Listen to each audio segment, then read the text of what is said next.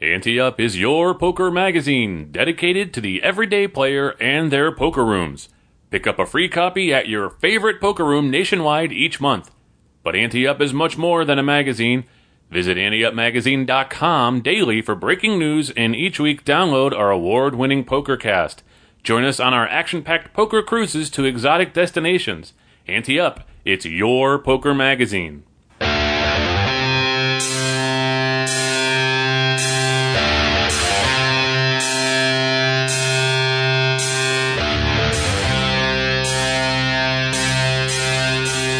From the Ante Up headquarters in Tampa Bay, Florida, it's the Ante Up PokerCast. And now, here are two guys who think they know how to play poker, Chris Cosenza and Scott Long.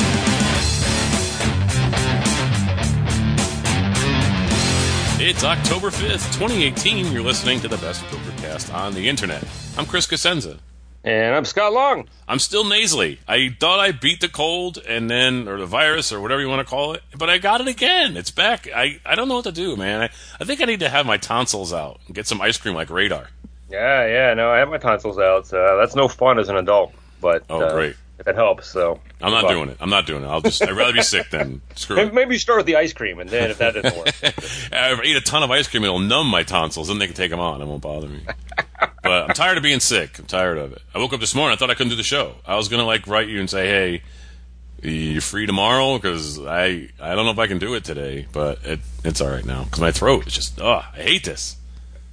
Well, I hate the fact that the entire world is transfixed on the Supreme Court nomination. No one's reporting any poker news. I know what's going on. It's really hard to find stuff to talk about on the show now. I don't know why it is. So we recorded a day late, so we got really creative. And I actually kind of think what we came up with is going to be kind of fun. So we'll see. Because when you're at the poker table, everybody likes to debate something, right? Yeah. So what we came up with today was the Great Ante Up Poker Debate. And we have, looks like 20, 30 things here. Either ors. And we're going to go through them and see where we agree and where we don't. I'm going to assume that we're not going to agree on very much of anything. We'll see. All right, we'll start out with poker in the morning or late at night. Poker in the afternoon. That's not an option. Oh, all right. I'd rather play late at night. I'm a night person. I'm not a morning person, although I know you can tell from my wonderful sunny disposition on the show every week. But I worked nights my whole life. I bowled at night. You know what I mean? Night is my thing. So poker at night for me. In the morning, I can't even get up and focus. Never mind play poker. And not surprised, I'm a morning person.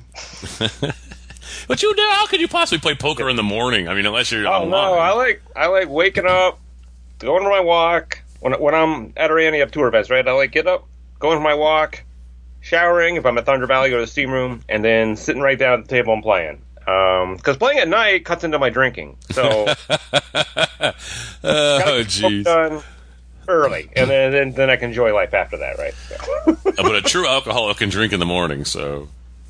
That is true, but I don't. I cannot do that. Football Sunday is an exception. Other than that, though. Are you going to get that White Walker, Johnny Walker stuff? I'm going to get the whole series, man. That is unbelievable. Yes. And my favorite is Lagavulin, and $69 a bottle. It's normally like $120. Wow. I mean, it's a different blend and everything. So yeah. Not a different blend, different aging. So, but still. All right, let's not get too off track here. I was just throwing out a line because that happened this week. We'll have 37 to go. All right, go ahead. All right, smelly opponent or chatty opponent? I'll take the chatty opponent. Will you? All right. Because I can't get the image of you saying, get yourself some clean when we were in the radio station that time. We were talking about that smelly kid. And you can't turn off a smelly person. I can true. Tell a chatty person, hey, STFU, you know what I mean? I can say that to them. I would argue you can't turn off a chatty opponent either. People that are chatty, they're just going to find somebody else to talk to. Yeah, I could put on a headset. I can't put on something on my nose. Well, you can put a clothespin, right? Yeah, bring a clothespin with me to the casino.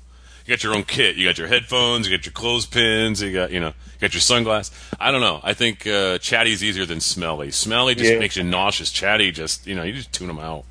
Begrudgingly, I'm going to go with chatty too here. I've sat next to my share of smelly, and it's tough to focus. Or chatty, right? I can put on autograph and turn up the radio. Yeah, like, I've been on like sleeper trains and long train rides across Italy with smelly people, and I've been on long train rides with talkative people. And let me tell you, it's better to be with talkative people than it is with smelly people. So, yeah, I'll take the chatty every day and twice on Sunday. All right, suited Jack 10 or King Jack offsuit? Well, notice I didn't say Jack 10. Yeah, thank you. I was going to say that, provided that one of those is actually a very funny, insulting T-shirt. I will take the Jack 10 suited. Really? All right.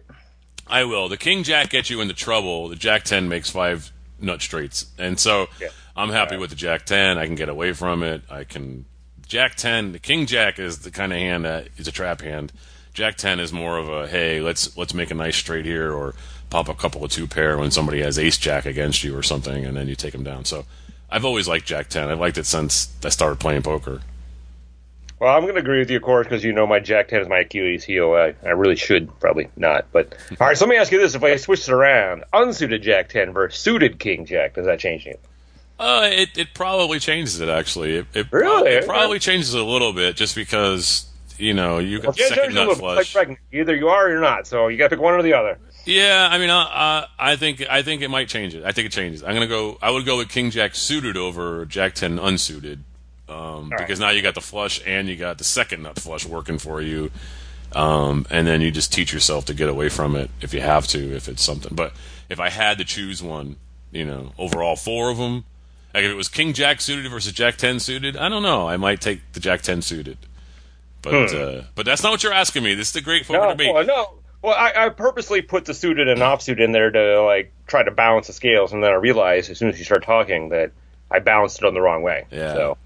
So apparently I thought I might have bounced it the wrong way, and you proved that I did. So all right, I'll take the Jack 10 suited over the King Jack offsuit. The other way, I'm not going to have to address it because you didn't put it on the list. So all right. But wait, so what do you did do Jack 10 suited, right? We said that. Oh yeah, you did say that. Okay, all right, go ahead. Yeah. All right, Hellmuth or Mattisau? All right, I've met them both. I've talked to them both, and I'll choose D. Hellmuth. See, these are all drawn up for us not to have a easy answer, right? Or most of them are. So. Yeah, I'll go with Hellmuth. All right, yeah, I'm gonna have to begrudgingly go there as well too. It'd be more fun, and I think you could say to him, "Hey, how bad do you feel that you weren't in Rounders now, even though the scene was written for you, and ended up going with Johnny Chan instead? How does that make you feel?" Really get him going. I don't know. Mattisau seems to be more behind the scenes now. He's not. Hellmuth is still cranking along, still winning bracelets and stuff, and Mattisau's sort of settled down a little bit. You don't hear from him that much. So, I don't know. I think Hellmuth, he's got so many more wins, and, Mattisau just tries to make Hellmuth mad. Hellmuth is just a character all by himself. You know what I mean? I think you can really trigger him, and that'd be a fun time. So, so I'm assuming you mean, like, being around. Well, yeah, no, this is what I was going to get to, because we got a lot of these comparisons coming up. So it's interesting to think about in what scenario. Like, in a bar fight? Fight, I would take Mattisau. Yeah. Right.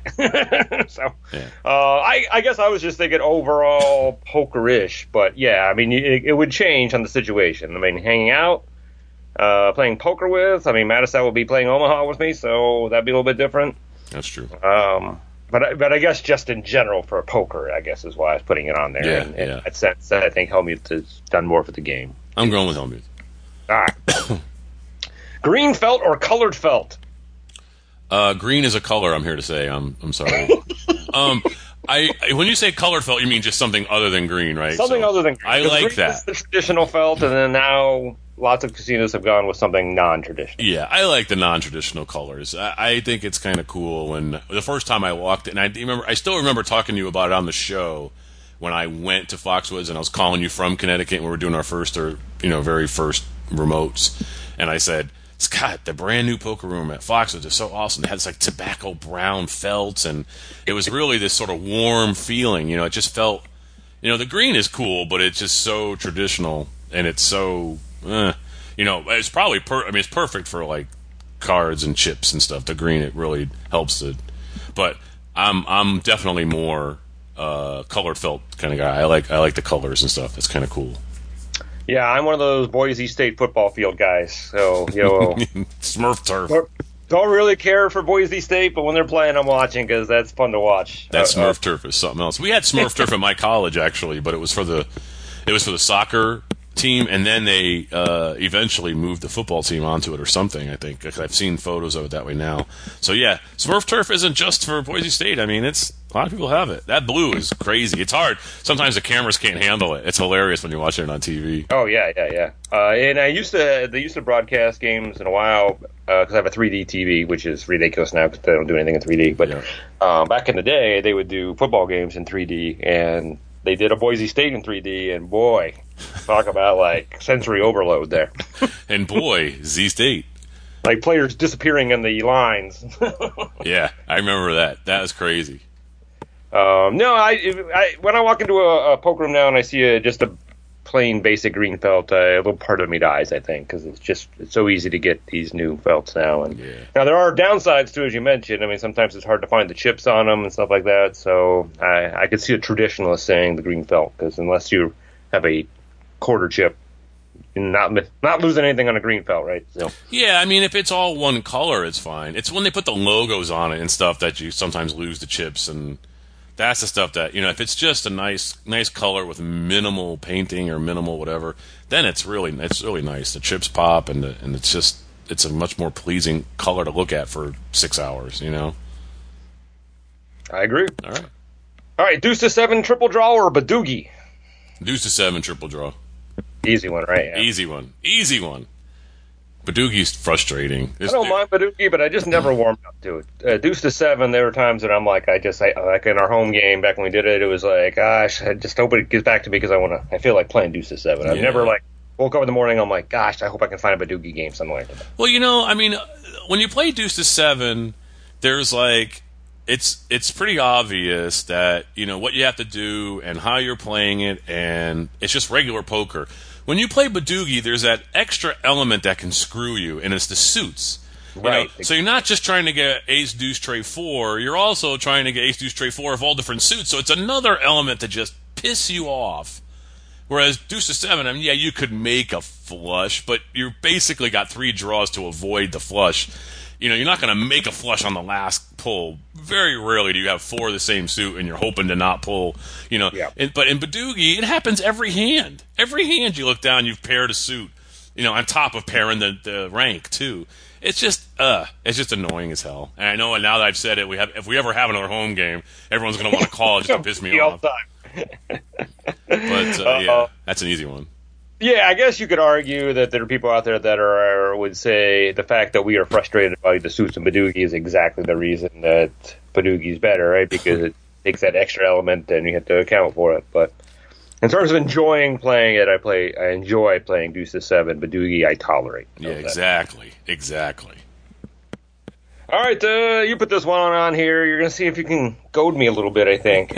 Rounders or Cincinnati Kid? Yeah, I mean, I could have put California Split versus Cincinnati Kid, or that would be a closer one, yeah. For you, because we obviously know which one I'm going with. But I just want to know if all this talk and the 20th anniversary and that awesome, Rick sent us, one of our fans sent us this awesome behind the scenes, in depth article about Rounders and how they interviewed pretty much everybody who was in the movie or had something to do with the movie, writing the movie, all the inspirations behind things. It was phenomenal. It took me like 40 minutes to read. It was that long.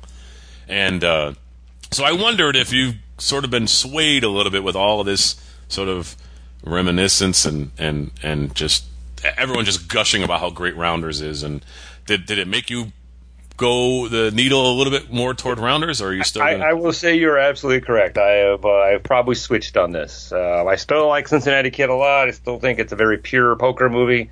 But as we get older, it gets older, and Rounders actually hasn't really aged, I don't think. I know, I agree. Which is very interesting for a movie. It's 20 years old. I mean, there was not a lot of. Obviously, they're not talking on cell phones and stuff in the movie. Right. But they're not also talking on rotary phones. I went to see Nightmare on Elm Street last night, which I actually don't think I've ever seen before. And it's just hilarious, them calling each other on these these phones and these black and white TVs and stuff. So very, very dated, right? And now, of course, that's 13 years older than Rounders, but Rounders has held up, I think. So I think so too. Give him credit for that. Wow, did you just admit to Rounders is better than Cincinnati Kid right now? I did. It's like choosing your favorite kid. You can't, but you really can. So it's a seminal moment for the show, I think. Right? This is great. All right, cool. Glasses at the table or not? As a preference, or as I'm looking at these people and saying, "What are you doing?" Well, I guess either way. I will not wear sunglasses at the table, but I don't begrudge anyone doing it. Sometimes I laugh at them. Other people, it'd be one thing if you were playing at the highest levels and you didn't want to give anything away. But sometimes the people that are wearing them, it's just hilarious. I mean, they're giving away stuff anyway. It doesn't matter. So, but no, I don't begrudge anyone wearing them. For me personally, my choice is not to wear them. But I don't care if people wear them. I'm trying to answering both questions, I think. Yeah, I like it. Yeah. I am a little OCD and nervous, so I've tried wearing my Blue Sharks a lot at the table, and I just can't do it. I keep fidgeting with them. There's just one more thing to... Oh, right. So, you also know that the only jewelry I wear is my wedding ring, because anything I have that I can fidget with, I'm going to fidget, so fewer things I have, so that's the reason I don't wear them there. Yeah. I'm with you. I don't mind if other people do. I do find it funny, though, when people you could tell that they're wearing glasses just to be wearing glasses. Yeah.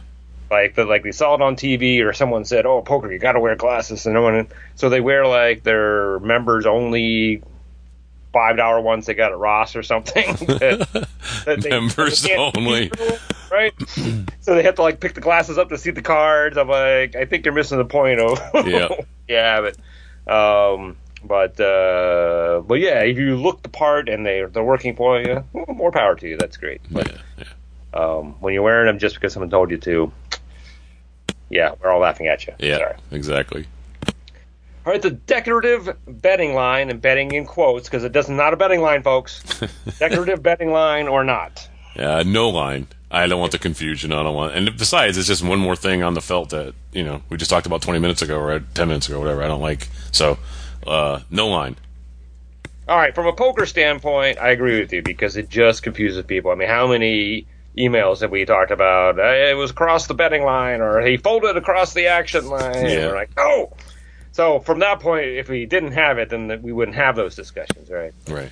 But I'm an artistic person, as a designer in a former life, and the lines serve a purpose, even if they're not serving a purpose. So I find the felts with the lines on to be more visually pleasing for me for some reason. So for that reason. Yeah, visually, sure. I mean, visually, I'd like to see a beautiful painting on there, But I mean, I'm trying to play poker here, and I don't want anything to cause a problem with that. Of course, if we didn't have the line, our show wouldn't be saved half the time by topics to talk about. Because that's true. Sometimes I don't have anything to talk about. So hey, here's another email. Well, when we refelt the Ante Poker Cruise tables, I'm definitely going to refelt them at the Last Supper. Yes, that's what I'm talking about right there. You're looking for art on there. All right, so that's a good idea. Like no one else is doing that right now. There you go. All right, now this one, I don't know how we should classify it, but McDermott or Worm? McDermott, my man crush. Can't help it. I'm sorry. I'm going to go, not just to argue there, I'm going to go with Worm just because I think he's a more interesting person. Yeah, but McDermott's He's smarter. not a better person at all. Worm is really two-dimensional, though. I don't think there's anything more to him than just being a scumbag. McDermott's got a lot of layers. He's brilliant. He can talk about a lot of different things. It's a way better conversation with McDermott than, hey, I hosed these prisoners for their cigarettes and threw them out one day. Yeah, I fixed the game. I mean, he's more, to me, Worm is more one-dimensional than three-dimensional. I think there's more to McDermott than there is to Worm. He's wittier, though. I wouldn't even say, I would call it 2-bit comedy rather than wit. I don't see Worm. He also didn't dump Gretchen Mol, so. Yeah, well, you can argue with him about that. Then that's another reason why you want to talk McDermott. You can sort of shame him. But I don't know. Petra, I think, would be better anyway. We should have put that on the show. Oh, we already talked about that. I had it on there, and I'm like, no, we already talked. I know. But I don't know. So you think you'd rather sit around hanging out with Worm? I mean, here's the deal. Like, he's going to get you into trouble. Summer Louise road trip across the country. Yeah, maybe McDermott's going to be a little bit better for that. But watching on a TV, I think Worm is more interesting. So yeah, well, because he gets everybody into trouble. Right. Yeah. But I mean, if he's getting me in trouble, then I'm with McDermott. Yeah, if I'm hanging with him, he's going to get my ass beat by cops. So I don't want to hang out with him. I want to hang out with McDermott. You know, I go and drink gin, always gin with the professor. You know. Yeah. If you milk, always 2%. That's right. Oh man! All right, hearts, diamonds, spades, or clubs? I'm a spade guy. You're a spade guy. Yeah, and then hearts. I can't stand diamonds and clubs. I think I'm a heart guy. I'm just a lover, not a fighter. So. Well, I mean, I like to bury people at the table, so I like to take the spade and shovel and dig the hole for the trap, and then. But I don't know. The spades are beautiful. The hearts. Interestingly enough, spades would be my backup. So there is something about hearts and spades that are just slightly better than diamonds and clubs. Clubs are ugly, I think. Yeah, me too. And the spade is just an upside down heart. So. Oh, interesting. It really is. So that's all. Yin and yang. Yeah. So there you go. Wow. All right. Sit and go satellite or a super satellite? I think this is a tough one, actually. This is really a tough one for me, believe it or not. I think I came up with this one, right? I like the idea of the sit and go because it's quicker and it just seems easier to get into the top 2 or 3 if they're giving out 3 seats or whatever it is. I won one in Vegas once. The super satellite, though, I mean, I guess that's the other thing, too, is 10% of the field. You know, so it's a tough one. It's a toss-up for me. It really is. But I think I'm going to go with the sit and go. Sit and go, yeah. Yeah, I knew you liked sit and go, so I figured you'd probably go to sit and go, but I wasn't sure what you'd say. I always did really well at sit and goes. I'm actually, at this point, it's hard to find them these days. So, I mean, back in the day in Florida, I mean, we used to play sit and goes all the time in the rooms. Yeah. Loved them, and they were in satellites. They were just cash. Even our home game started out that way. We would have sit and goes with all the Times people to get them in, get their money, and then we take their money and then they go home. But at least we got a bunch of people to play. We played like 4 or 5 or 6 a night. Well, the other thing about the single table is you go in with a single table strategy, and you don't have to change it because you're not having new people come in. You're not moving tables. When you're super satellite, you got to adjust more. So, which as a poker player, I need to be able to adjust. But if you're giving me an option.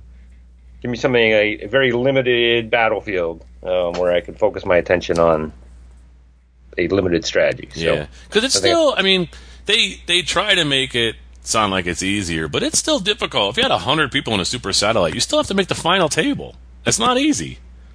Or sit and go, you just, satellites, too, are winner take all, which is very difficult. And other ones, only 2 people advance. I mean, if you got 3 people advancing, it's a different story. If it's 1 or 2, then I might change my opinion. I might go for a super satellite at that point. Cause they are. But if they're paying three spots, then I'll do sit and goes all day long. Yep. All right. Sexton or Van Patten? Van Patten. What if you're walking from Los Angeles to Vegas? Van Patten. You're taking a ride in Sexton's car instead, like I am. I think I'm going with Van Patten. I want to hear about 8 is Enough, and I want to hear about the Hollywood days, and I don't know. I just think Van Patten's much cooler. I think this gets back to the whole McDermott Worm thing. Really, it's sort of a play on that argument. But I'm choosing the other side. I think this time I'm going with Van Patten. Now, I haven't met Van Patten, I don't think, but I have met Sexton on several occasions and heard him speak and stuff, and he's got a whole lot of really interesting stories, so I think he's more interesting than people think. Van Patten definitely has the cool factor, as you mentioned, so if you're hanging out at the club or whatever, then Vince is probably your guy, but if you're talking about poker, or you're asking questions about poker, I don't think you can't choose Sexton. And I know you want to talk about Sexton and Ohio State and the gymnastics. But I don't know. I'm going to go with Van Patten. I feel like that'd be a more entertaining. Yeah, from a poker standpoint, sure. Although Van Patten's probably got a bunch of stories too. His are different types of stories. Of course he does. So. Absolutely. Yeah, so I'll go but with Van Patten. not from the back in the days. I mean, Van Patten's not going to spin a yarn about Stewie Younger, right? Right, it's true. That's true. Yeah. I think it's interesting that I went with Worm and Sexton, and you went with McDermott and Van Patten. I know. That's what I'm saying. I kind of reversed it there for me. I don't know. All right, the 2-4 limit holdover 2040 stud. So why do you have to put the betting structure in there? Why does it matter? If it was a limit holdover stud, it'd be a boring question. So, well, I don't think I can handle. You're willing to go out of your bankroll to play a game that you know much better, or whether you would be like, no, I can't play that high. I would rather play. You've ruined it for me with that. You ruined it because there's no way I could play 2040 stud. No matter if it was 24 stud 8, I don't think I'd be able to play that. That's too big. It's too big for my bankroll. Of course, actually, I don't have a bankroll anymore. I spent it all in my bathroom. But 2-4 limit. You literally flushed it. I did. I literally flushed my bankroll.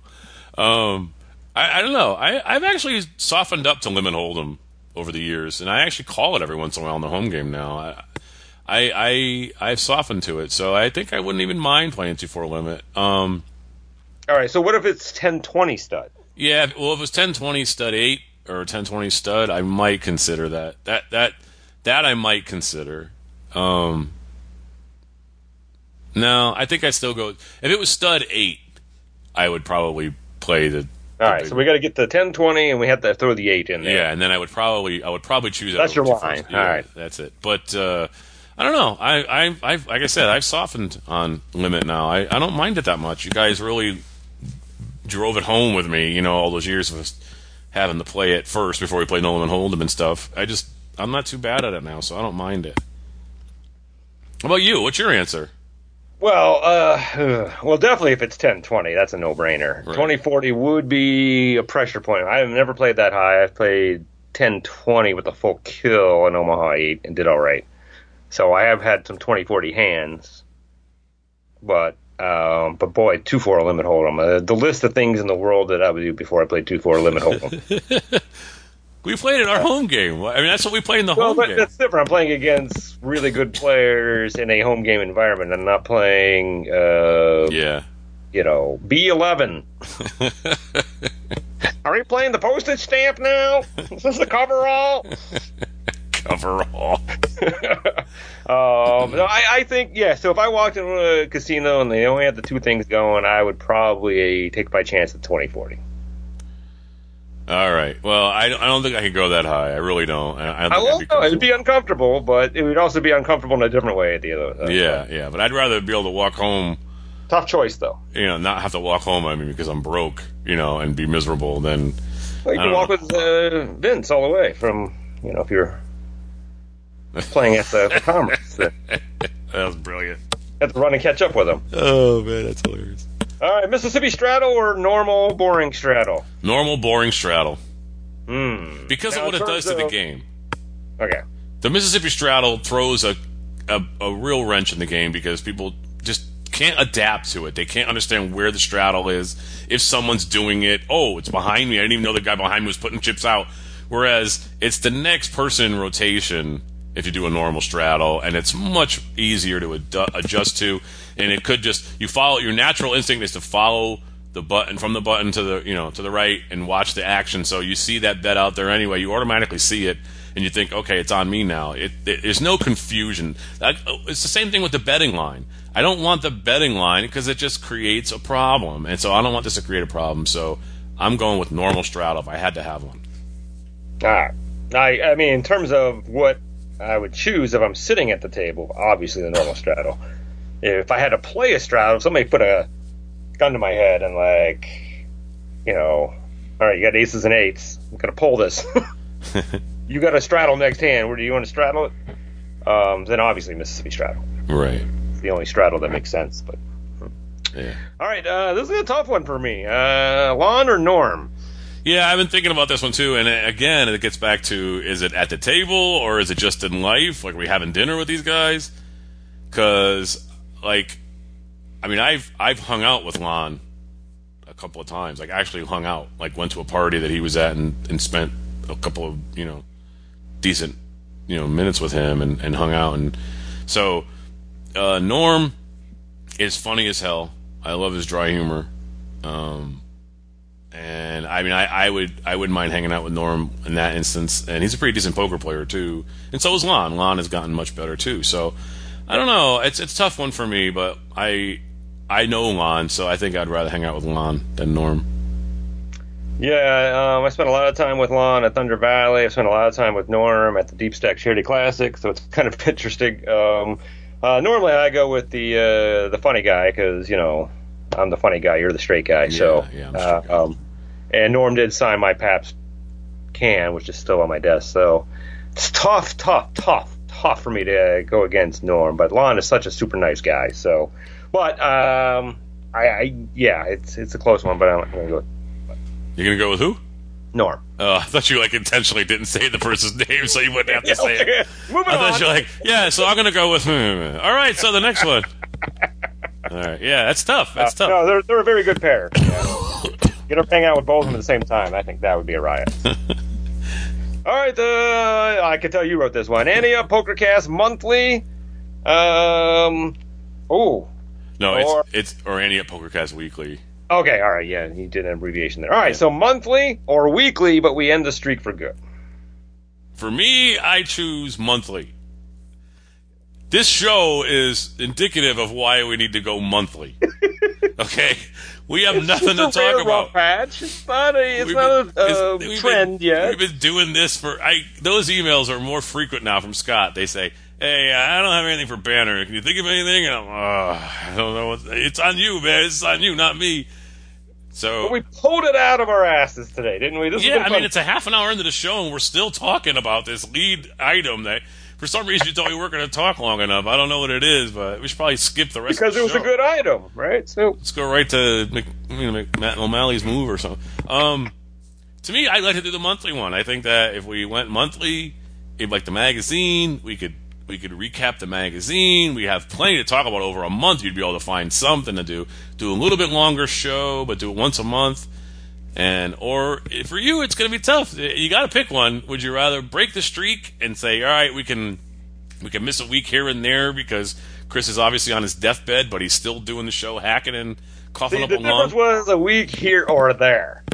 So all it says is we end the streak for good. So to me, that would mean just 1 week off. Streak is officially dead, and then we go back to starting another streak. It's like, no, why does it have to be another streak? Cowlickson sits, and then he goes back in and starts right back over. What it should have said was end streaks for good. I should have made it say that instead of the streak.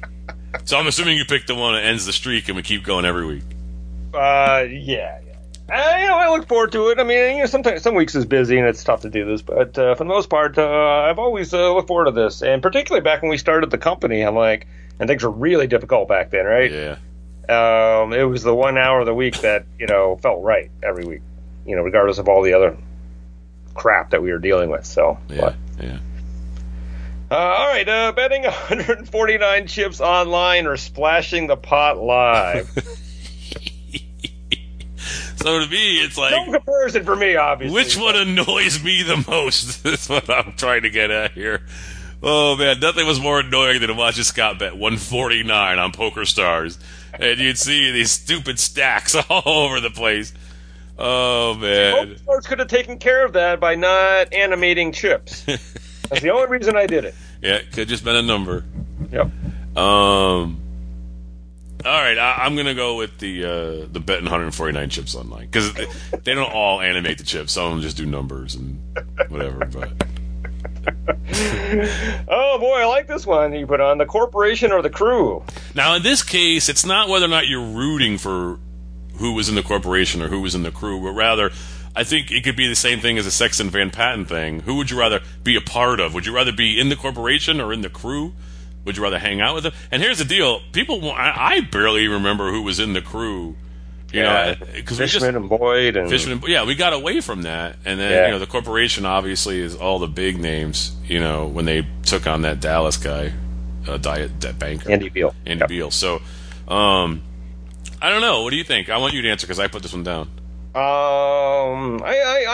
It'd be tough for me to pick the crew in any scenario. I'm not down on the crew, but the corporation, the people in there were just amazing, right? The structure of it, the fact that we even had a corporation where you had all the best poker players in the world teaming up to beat this banker and failing at it quite a bit, right? Yeah. I think that's just that's the ultimate dream team there. The crew, they obviously played very well for a while, and some interesting personalities, probably more fun to hang out with, but just everything about the corporation I found fascinating. So yeah, me too. I mean, I could have put the Brat Pack instead or whatever those. Remember when it was the first crew essentially was Negreanu, John Jawanda, Phil Ivey.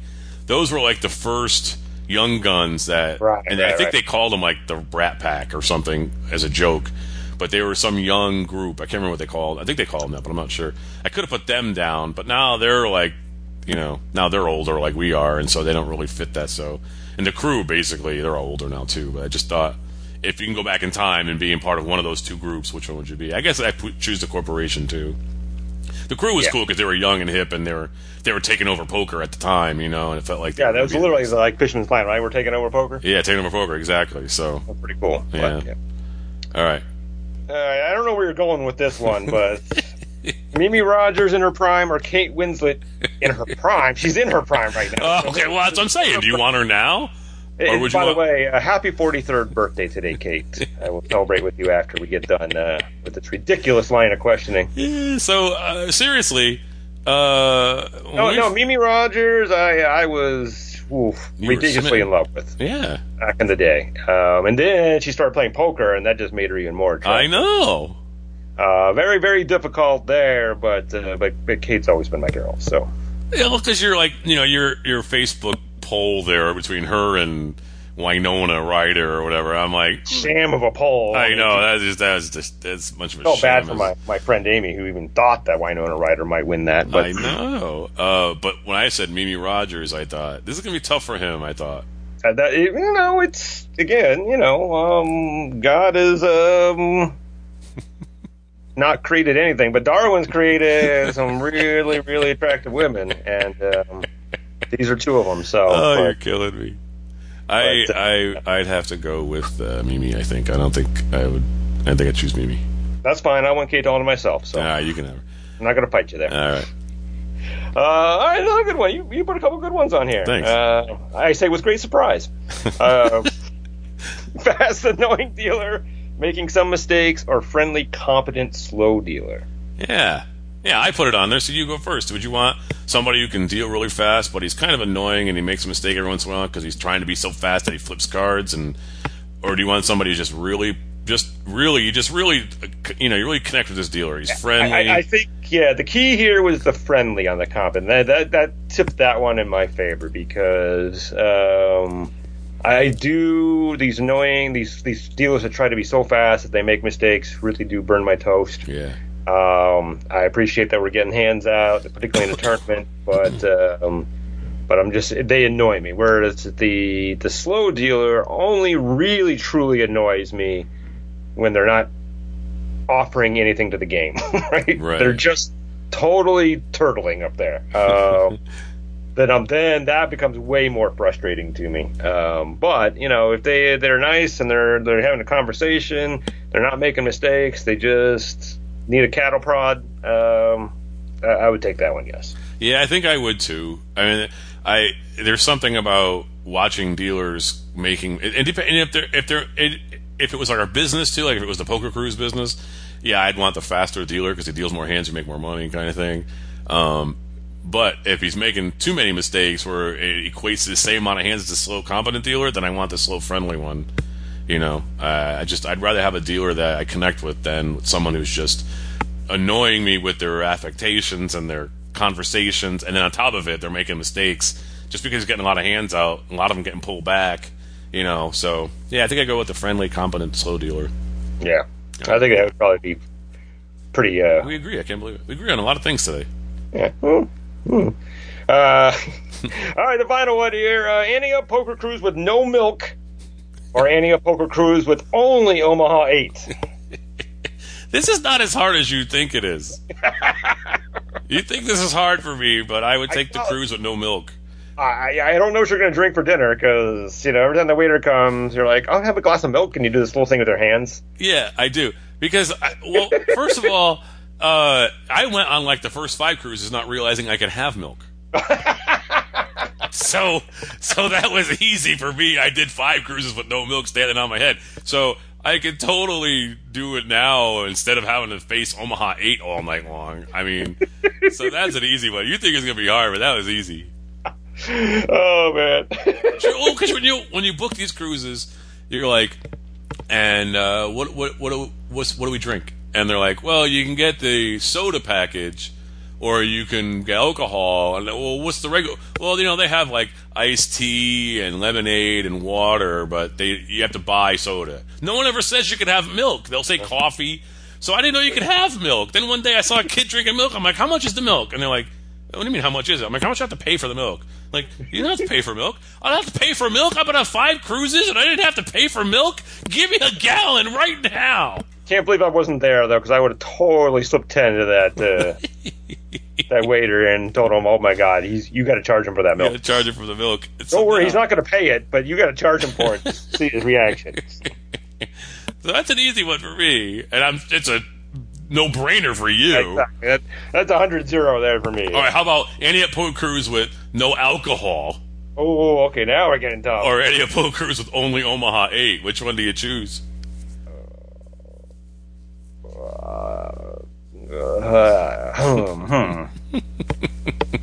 I don't get to play Omaha 8 a lot, so I might go stone cold sober on a cruise just to play Omaha nonstop. But now I would slip. Now you were just throwing a different game in there, then it's tougher. I would slip the server some money and say, forget it. That was interesting though. That was fun. Of course, it took 40 minutes. Now we got to run through the rest of the show. That's all right. Yeah. All right, Ante updates. The schedule and structures for the Pearl River Poker Open, an Antioch Poker Tour series at Pearl River Resort in Choctaw, Mississippi, has been released. The 11-event series, October 25th and November 4th, kicks off with a $100K guarantee multi-day event. Includes seniors and women's events, and ends with an $810 main event that will put the winner on the cover of Antioch Magazine.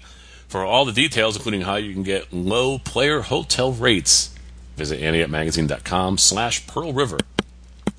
Our 2019 Antioch Poker Cruise schedule includes a 16-night Panama Canal crossing, an 8-night Southern Caribbean adventure, and 2 shorter weekend cruises.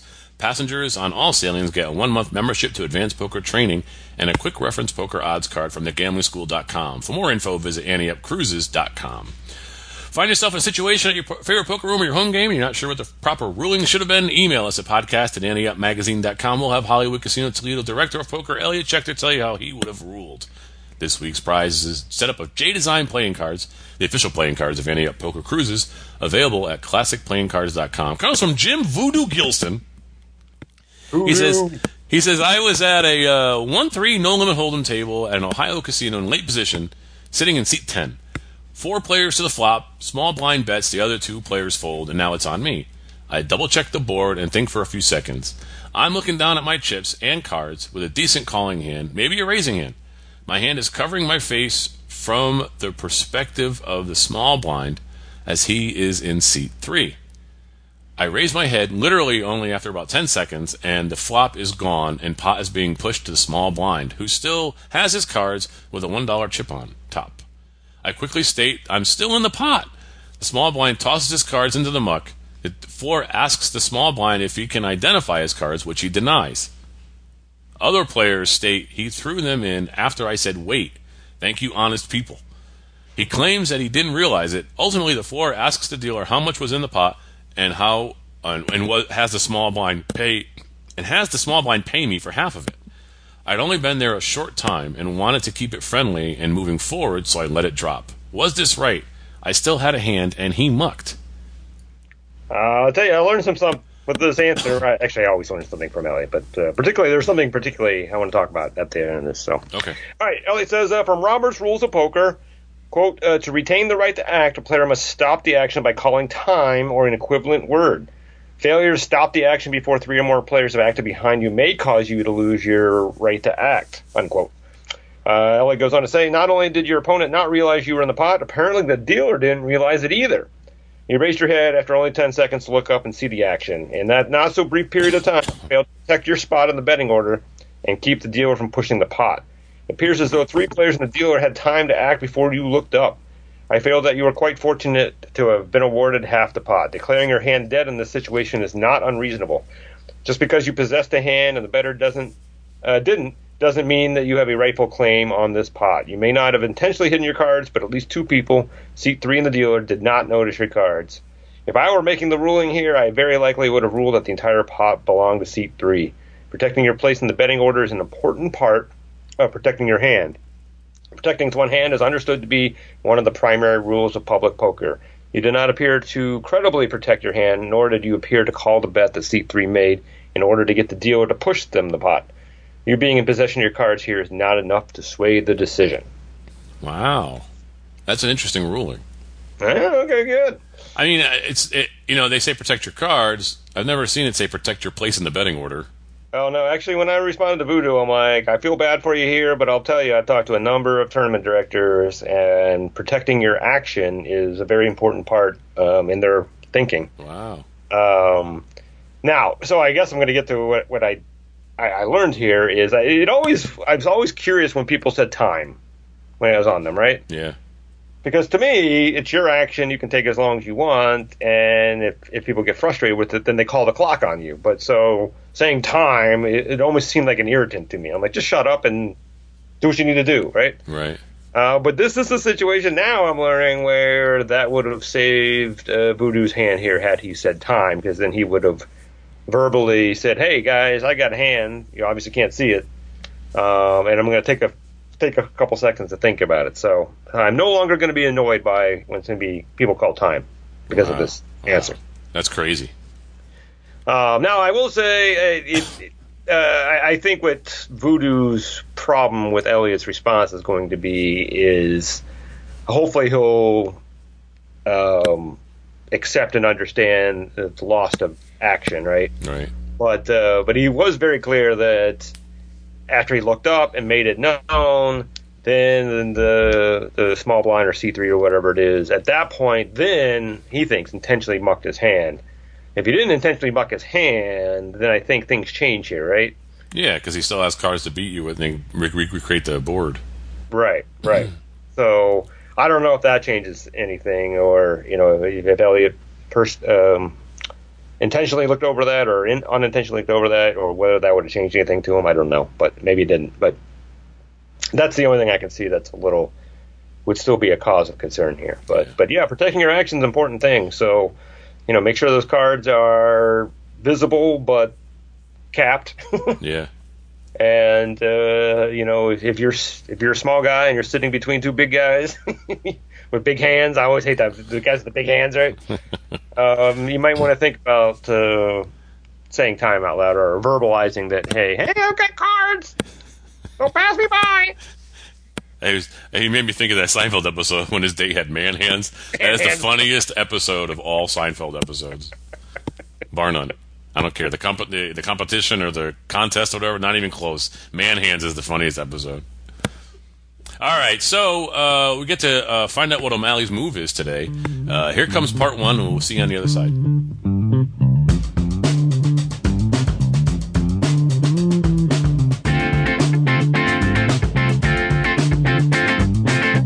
Hello, and welcome to another O'Malley's Move.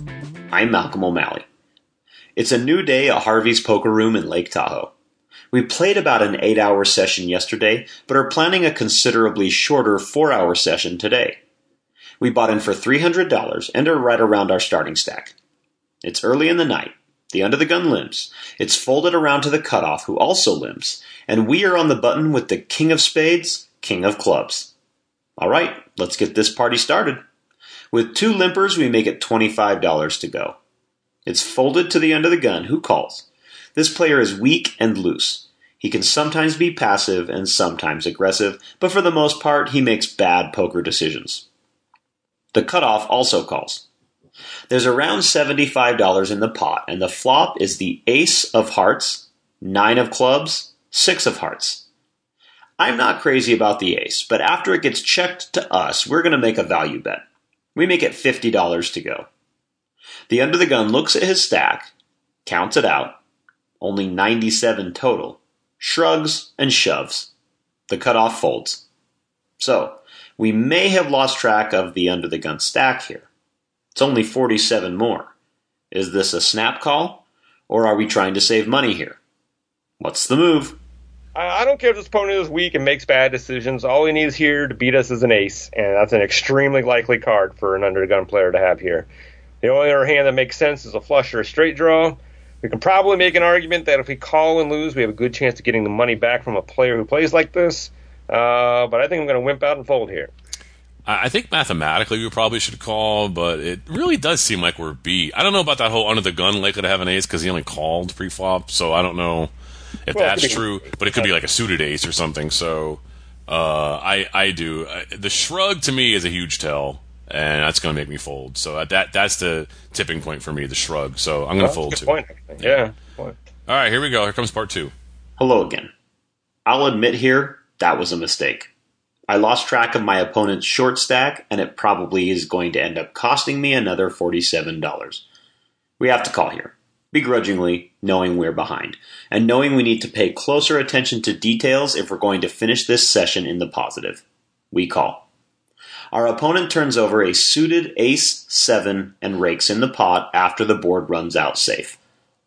Until next time, I'm Malcolm O'Malley saying, make sure you're keeping track of everything at the table. This mistake cost us more than a third of our stack. I hope to see you on the felt. I think this is why my limit upbringing helps. O'Malley felt he was pot committed here, and maybe he was. I think that's what you mentioned before, mathematically. Yeah. But it really, really, really seemed like this player had the hand that he did have. So for me, saving a quote-unquote bet here, I think was the right move. Yeah, that shrug it falls under a basic tells category for me. When somebody just sort of like sheepishly bets, you know, they've got your kings beat in this. It just feels it. He just feels it, you know, like he's got you beat. So it's funny when you said limit upbringing. I'm like, I hope your mom and dad aren't listening to this show because they don't understand what you meant by that. They're gonna be like, "What do you mean limited upbringing?" All right, it's time for the AdvancedPokerTraining.com Hand of the Week. Send your hands or situations to podcast@anteupmagazine.com. If you haven't won something from us in the past year, you'll get a free membership to Advanced Poker Training, the world's #1 poker training site. I think we got a new submitter this week. Ricky C is in the house, Chris. Okay, cool. And he said, I just finished a tournament. I still can't wrap my head around the biggest hand I played in that tournament. Blinds were 400, 800 with an 800 big blind ante. Starting stack, 15,000. The average stack at this point was squiggly 23,000. I started the hand with 19,000 on the button, 4 players limp, and I looked down at King of Spades, King of Hearts. All right, so we got a pretty decent blind amount here already, and then you got the big blind ante in there, so that's a big pot already, and you got all these limpers. So if we were going to bet without limpers, traditionally you'd bet 3 times the big blind and then maybe add the antes to it. So if you're going to make it 2,400 already, then you've got the ante, so you might make it like 3,200. Then you've got all these limpers, which you usually add on. If you got, how many did you say, 4 limpers? 4 limpers. So that's another 3,200. So you're looking at making this bet like, you might as well just shove with 15 grand, I would think. No, 19 grand. So, I mean, you're looking at 3,000 plus 3 times that is 20. You're looking at like a 7,000 chip bet already. That's almost half your stack. So, I don't know. I mean, I'm going to raise, but if I'm going to raise, I'm going to make it a decent amount. It can't just be some crappy number that you got people to come in for. There's a lot of money in that pot already. I'm probably shoving, to be honest with you. I think I'm shoving. So I'm really curious, a smarter poker player than us, how they would answer this, because I'm doing the math the same way you are, right? So if we a normal standard raise, if you count for the blinds and the limps and all that, you're right, it's right around 7 or so maybe now. Yeah. At that point, you're pretty much committing your hand, or you're committed yourself to the pot, right? So, and generally the rule is if you're going to commit yourself to pot, just shove right now, right? Rather than have one bay call and then flop an ace, and then like, what are you going to do now, right? So, but the other side of me wonders that whether a raise of 7 or 8,000 or whatever would succeed in getting at least one caller that we can battle with and get more out of this. Whereas the shove, I don't know whether we're going to get called. But then I can flip back and say, there's 4 limpers in here. Someone might think that we're just trying to make a play at this pot and be squirrely enough to call. So, and that's what we'd want too, right? Unless they obviously have a better hand, which is likely. Because he said the average stack was around 23,000, so you could easily see somebody speculating who has like 30 or 40,000 in front of them, saying, you know, I think this guy's trying to steal it, and then he could speculate with some random ace, you know, and then hit for $7,000. So you might get somebody to call. Yeah, I think you're probably right. I think you're probably shove is the way to go here. And even if everybody folds, you picked up 32, 4, 48, more than 5,000 here. Yeah, that's huge when you stack. That's 25% of your stack. 5,000, it's all yours because it's big blind ante. You didn't post the ante, or you didn't post an ante here. So, yeah, that gets you up to above average now. Yeah, that's a huge. I shove. Yeah, I think you're right. I had to talk it through there a little bit, but yeah, you're right. Shoving's the only way to go here, I think. So, all right, our hero raises to 2,200. What? That is not enough. If they had no limpers and no antes, it's still not enough. Yeah, it's borderline enough. That's a little bit. It's right there, almost on a min raise if you count for the ante. Yep. So. And with 4 players limping, you're probably going to get it. Well, and plus we got the blind stack before us too. I mean, we could end up with 6 guys. Yeah. With kings. And good luck winning with that. But. Yeah. All right. He says he gets 2 callers, one in the middle position and then the cutoff. Well, all right, dodge a bullet there. Flop comes tray of spades, tray of hearts, deuce of diamonds, and it checks around to us. Oh, I'm betting. There's no chance in hell I'm not betting. I mean, now there's 6,000 from the 6,600 from the raises, and then I don't know. So the cutoff, so the blinds are in there. So that's another 12. So you know that's it's like 8,000 in the pot. Now you shove.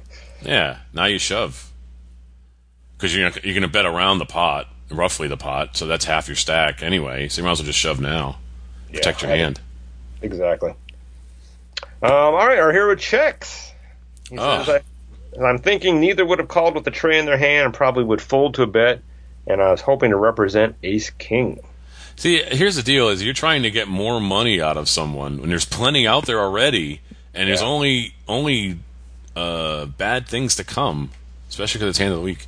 But really, you want to build a pot and take the pot. You don't want to go to the river because you're going to build as big as possible pot. That's old thinking.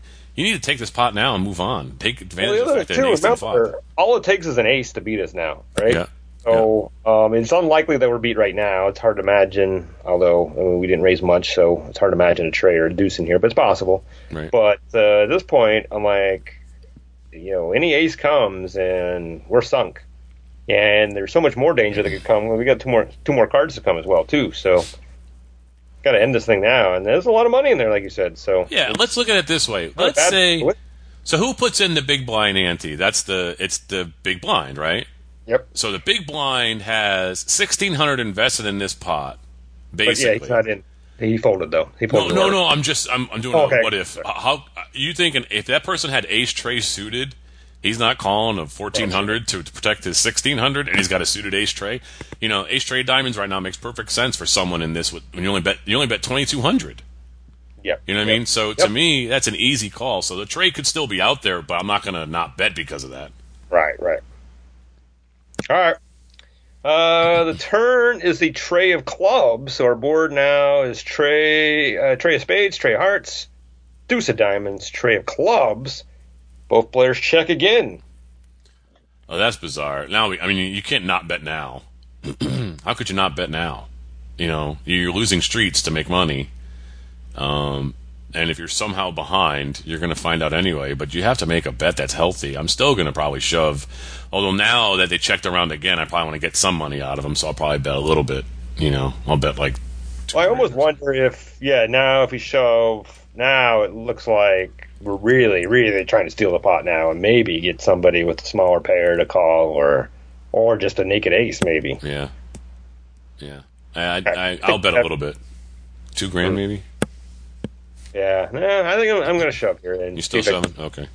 But, all right. Our hero says, I think for a minute and decide to make a big bet, hoping to induce someone to call. Playing the board or folding my big pair, I bet 7,000. I don't know. Here's the deal. I mean, shoving it seems like the right play. Betting a little seems like the right play. Betting 7,000 now, you're opening it up to someone now shoving on you. From it, yeah, right. You Which know? I guess you're going to. I mean, you're going to call or whatever, right? I mean, Yeah. I'm not here, so maybe that's not the worst thing. I don't know. It's a weird bet, but I mean, it seems like it's the right amount of bet when it's 8,000 out there, But now you only got one card to come. You tend to make your bet smaller on the end.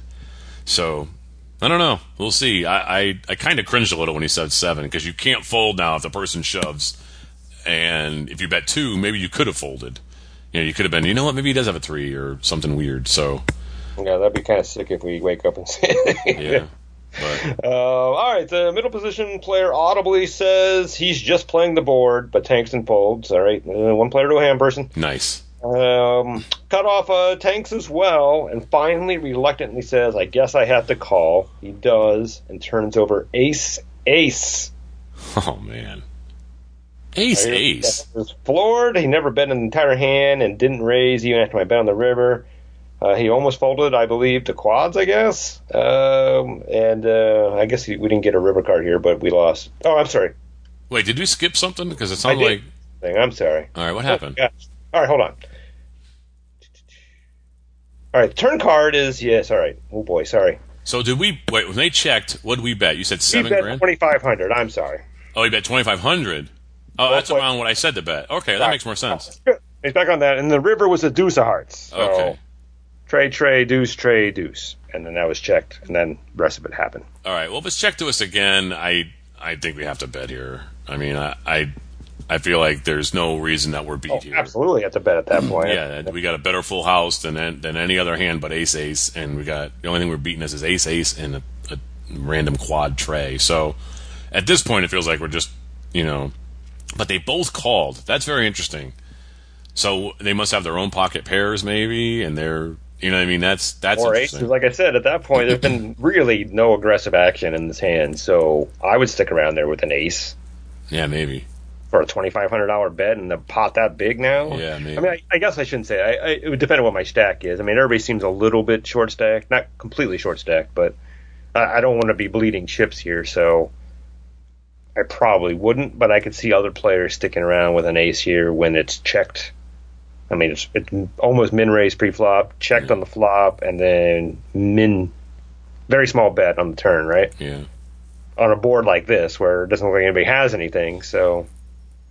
Yeah, I'm betting. I mean, I'd probably just shove at the end. There's so much money out there. I have so little left. I'd probably just shove it.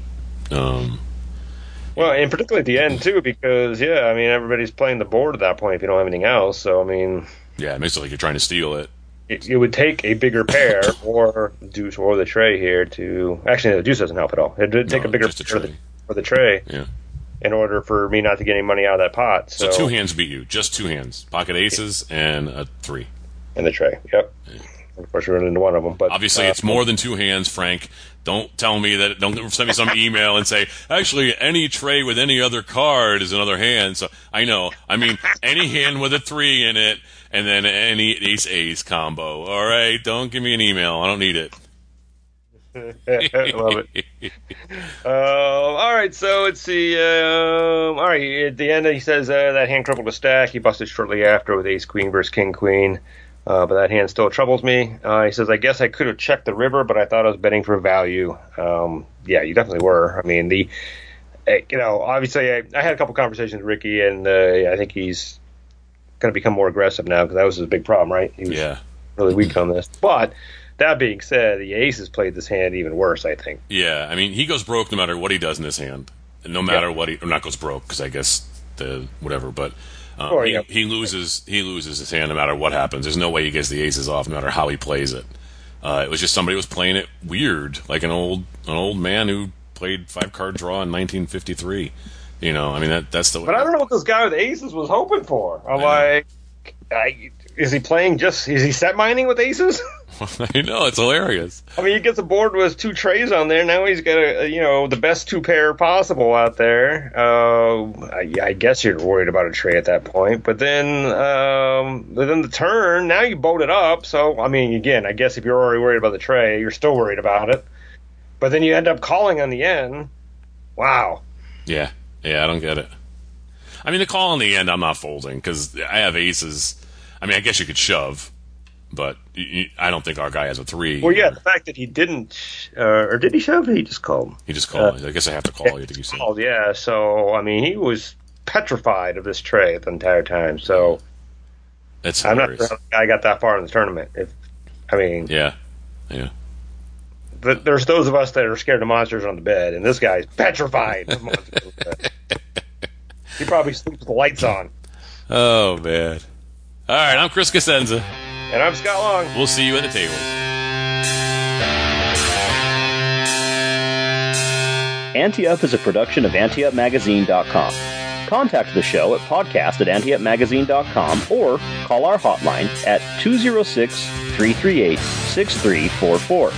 If you'd like to advertise, send an email to advertising@AnteUpMagazine.com or call 727-331-4335. Some music used in this episode comes courtesy of the PodSafe Music Network.